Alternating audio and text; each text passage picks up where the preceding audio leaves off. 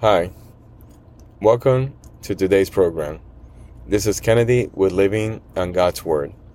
Today we're going to be reading Psalm chapter 8 from the Jesus Bible NIV edition, review key takeaways, and end our session with a prayer. For the director of music, according to Gittith, a Psalm of David. Lord, our Lord, how majestic is your name in all the earth. You have set your glory in the heavens. Through the praise of children and infants, you have established a stronghold against your enemies, to silence the foe and the avenger. When I consider your heavens, the work of your fingers, the moon and the stars, which you have set in place, what is mankind that you are mindful of them, human beings that you care for them? You have made them a little lower than the angels, and crowned them with glory and honor. You made them rulers over the works of your hands. You put everything under their feet, all flock and herds, and the animals of the wild, the birds in the sky and the fish in the sea, all that swim the path of the seas. Lord, our Lord, how majestic is your name in all the earth. This is the end of Psalm chapter 8. So here we see David talking about the God, our Creator, who created the earth and created us. And he talks about how he created us just a little bit lower than the angels, but put us in charge of his creation, the earth. And he gave us full power over the animals, the birds, the sky, the fish, anything that swims in the ocean.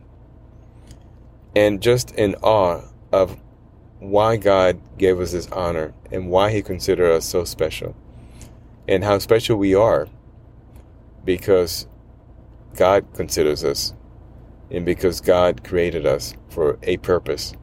So we pray in the name of God, in the name of Jesus. Father, thank you so much for creating us and for allowing us to be and have dominion over all on the earth, all that swims, all that walks, all that moves. Lord, you're amazing, and we can't comprehend why you created us. We can't comprehend how you created us.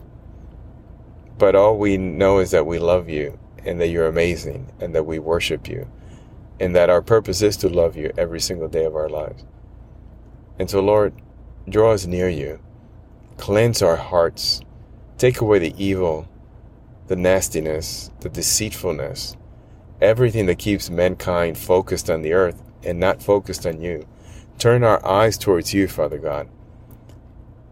Teach us that we are divine creation. We're a divine creation created by you and for a specific purpose, to guide others towards you, Lord, and to worship you. Let us never forget this. We worship you and we pray in the name of your Holy Son, Jesus. Amen. This concludes today's reading and interpretation of Psalm chapter 8. We hope that you will join us again tomorrow. God bless you. This is Kennedy, your brother in Christ, always.